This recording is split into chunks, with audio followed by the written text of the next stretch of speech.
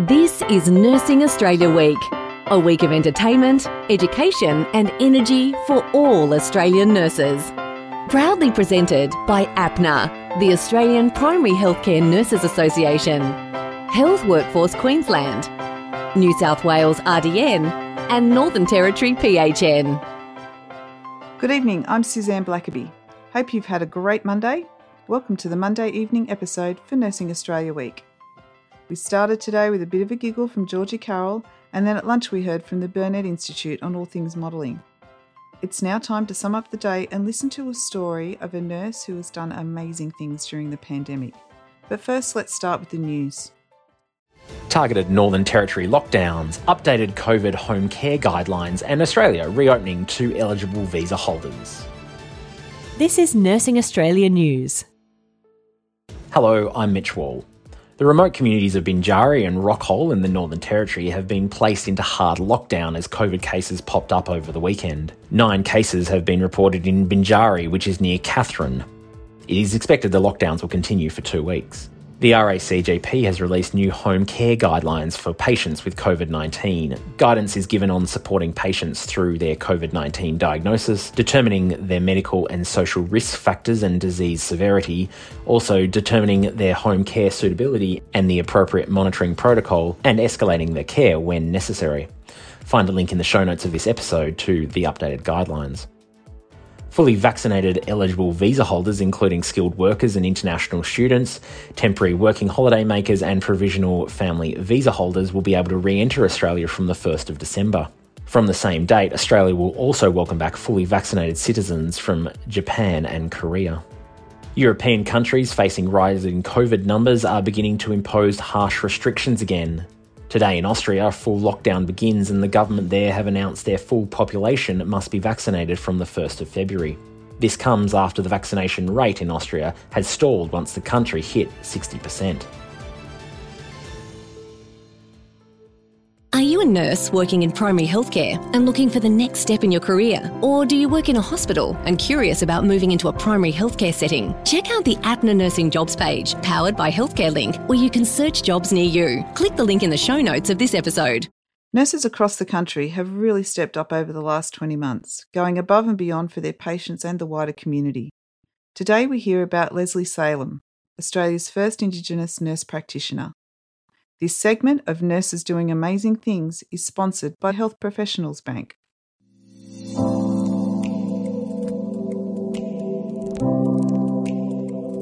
My name is Leslie Salem. I'm an Aboriginal woman. I'm from the Wonnarua Nation in the Hunter Valley.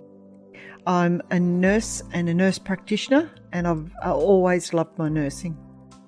Karua is just north of Newcastle. The next spot along is Alworth, and that's where my grandmother was born. I had a lot of privilege growing up, but also there was a lot of hidden shame to who we were, which made it very hard. Until I was 12 years old, they were still taking Aboriginal children from their parents. So growing up, our family pretended to be Spanish. My nan used to collect Spanish artefacts. We had wine skins with matadors on them and the few odd words she'd say, but she was anything but Spanish. It was normal as a child growing up. You were either Indian or you were Spanish. Otherwise, they would have been concerned that if they were seen as Aboriginal, you'd be taken away. People used to drive past Dad and he had this big droopy Spanish moustache and they'd yell out, "You bloody wog." And Dad was the happiest wog in town. Do you know what I mean? Because that was safe. That was safe. Dad was an electrician in a coal mine. And so all I wanted to do was be an electrician, the same as Dad. I wanted to be an electrical engineer. I thought, well, one step up from Dad. I applied and got into electrical engineering everywhere. When we finished in the November, I thought I would love to make some money. And I was talking to my friend and she said, "Look, I'm going nursing. Just go and tell them you want to be a nurse, get a job nursing, and just resign when university starts in March the next year." So I went and saw matron and I started the next day. And the first week in my nursing, it was unbelievable. The first day, a lady died, but it was an anticipated and lovely death. The second day we had a cardiac arrest in the corridor and we resuscitated the man. And then a few days later there was a horn blaring and I got outside. The man was indicating the back door as he was getting out, opened the door and a lady had a baby right there on the back seat. And I went home to Mum and Dad and said, I'm sorry, this is the most exciting profession on the planet of the earth. This is for me. I always had roles that worked in an advanced level. So I was working in the renal unit when I went to Newcastle to get more training. And that started me with the movement where we wanted to work towards having nurse practitioners. I helped with the movement for that, and I became the 13th nurse practitioner in Australia and the first Indigenous nurse practitioner. When I first started work, I started work up at Karua, and I'd been working as a nurse practitioner for 8 years. Dad got quite upset because a lot of young ones we knew from Karua were going on to dialysis. So I ended up walking away from the tertiary referral hospitals. I wanted to be completely upstream of chronic disease where it first happened. That's when I started working in primary health with Aboriginal medical services. So I fly in, fly out to Doomadgee in far northwest Queensland. I've been up there for 4 years. To get to Doomadgee, it's leaving your world you know. I get on a plane and arrive in Brisbane. Then I go to Mount Isa, and then the next day we get on the small plains. If it's the wet season, we see the river running. There's one strip of water through a big orange landscape. There are wild horses everywhere and lots of wallabies and things like that. They had never had a primary health service in Doomadgee. The life expectancy was around 49, and I don't think it's improved a lot. The worst rheumatic heart in the world. And it starts with our babies and our young children having sores. The infection from the sores that goes to their heart valves and gives them heart failure. And so it's not as simple as going, oh, you could have a little bit of renal failure and I'll treat that. It's actually producing well mums having well children. Because at the moment we have malnourished, iron-deficient mums having children. We have babies who have got sores and scabies by the time they're 3 months old.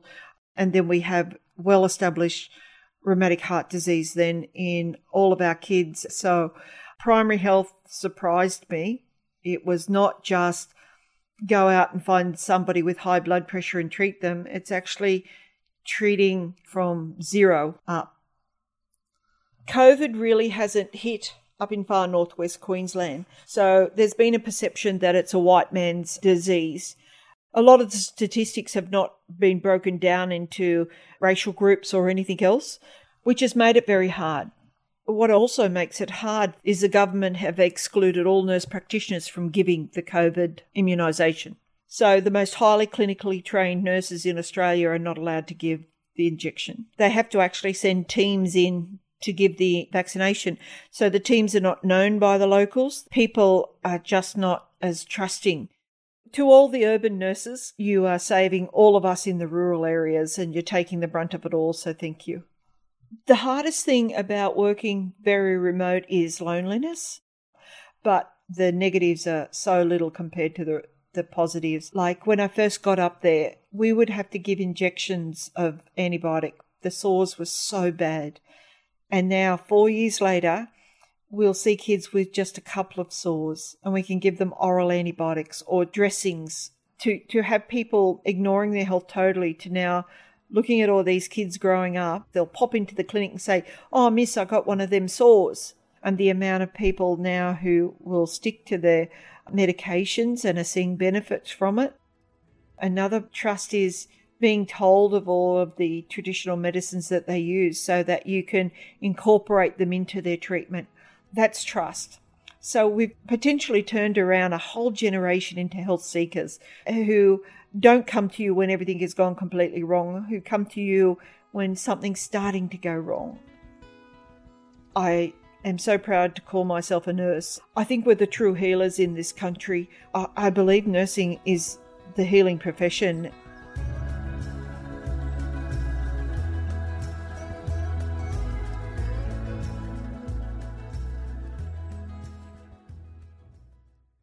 Health Professionals Bank is proud to support Nursing Australia Week and celebrate the enormous contribution nurses make to the health and wellbeing of all Australians. At Health Professionals Bank, we're here to serve those who give so much in the service of others to make sure your financial needs are being looked after while you look after others. To find out more about the ways Health Professionals Bank can help nurses achieve financial wellbeing, go to www.hpbank.com.au or click the link in the show notes of this episode. Welcome back. Today we've been asking you to share your best nursing jokes, and we have been overwhelmed with entries. There are some great ones in there. You did make us laugh. Here are a few that gave us an extra giggle. Kel says, never upset a paediatric nurse. They have little patience. Like short people. What is it called when a hospital runs out of maternity nurses? A midwife crisis, of course. Think I'm having one of them. Why does the infectious diseases ward at hospital have the greatest Wi-Fi? Because it has all the hotspots. Leanne sent that one in. But the best one submitted today goes to Nurse Ben from Victoria. Double points for being COVID related. He sent in, today I got my COVID vaccine, but the nurse put it in the top of my leg. I can tell you my thighs are killing me now. It does hurt a little bit after a vaccine, and we all know we're telling Ben to go back and get a new one in his deltoid because that's where it's supposed to go. But it's funny. Good one, Ben. You will get the $500 gift voucher today and a copy of Georgie Carroll's book. It's been one magnificent Monday. Thanks so much to our special guests, Georgie Carroll, Nick Scott from the Burnett Institute, the amazing nurse Leslie Salem for sharing your story, my co-host Matt Ledger, a true legend, and our very patient producer, Leith Alexander. That's it for today. Thank you so much for tuning in. Join us tomorrow to find out about the COVID-19 Evidence-Based Task Force, more inspiring nurse stories, and of course, more laughs from Georgie Carroll and the two humorous nurses. Next up, a song about nurses. It's called You Didn't Have To. It's by American-British duo Brian and Gray. See you tomorrow. Here's to the ones that don't ever take credit. Here's to the ones that won't admit it. I hope you know we're all thanking God for you. And here's to the ones on call all night. Don't think twice about the sacrifice. Here's to the extra mile that you take it to. Yeah, here's to the frontline warriors, to being brave for all of us. You didn't have to make him laugh or hold her hand like that. You didn't have to love, but you did, just to make them all feel better, yeah. You didn't have to pray all night. You didn't have to risk your life. If everybody loved like you did, the world would be a whole lot better. You didn't have to. No, you didn't have to. No, no. You give it all like there ain't much to it. Fire's all around and you walk right through it. I hope you know we're all thanking God for you. Yeah, there's not enough words to say. You're a hero in every way. So I raise my glass for everything that you do. Yeah, here's to the frontline warriors, to being brave for all of us. You didn't have to make him laugh or hold her hand like that. You didn't have to love, but you did, just to make them all feel better, yeah. You didn't have to pray all night. You didn't have to risk your life. If everybody loved like you did, the world would be a whole lot better. You didn't have to. No, you didn't have to.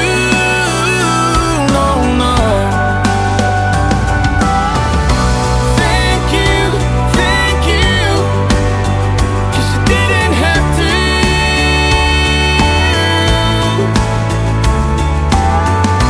Thank you,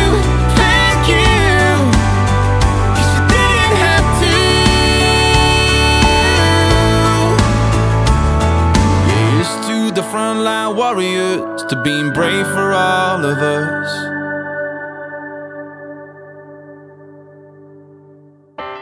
Thanks for listening to Nursing Australia Week, a week just for you.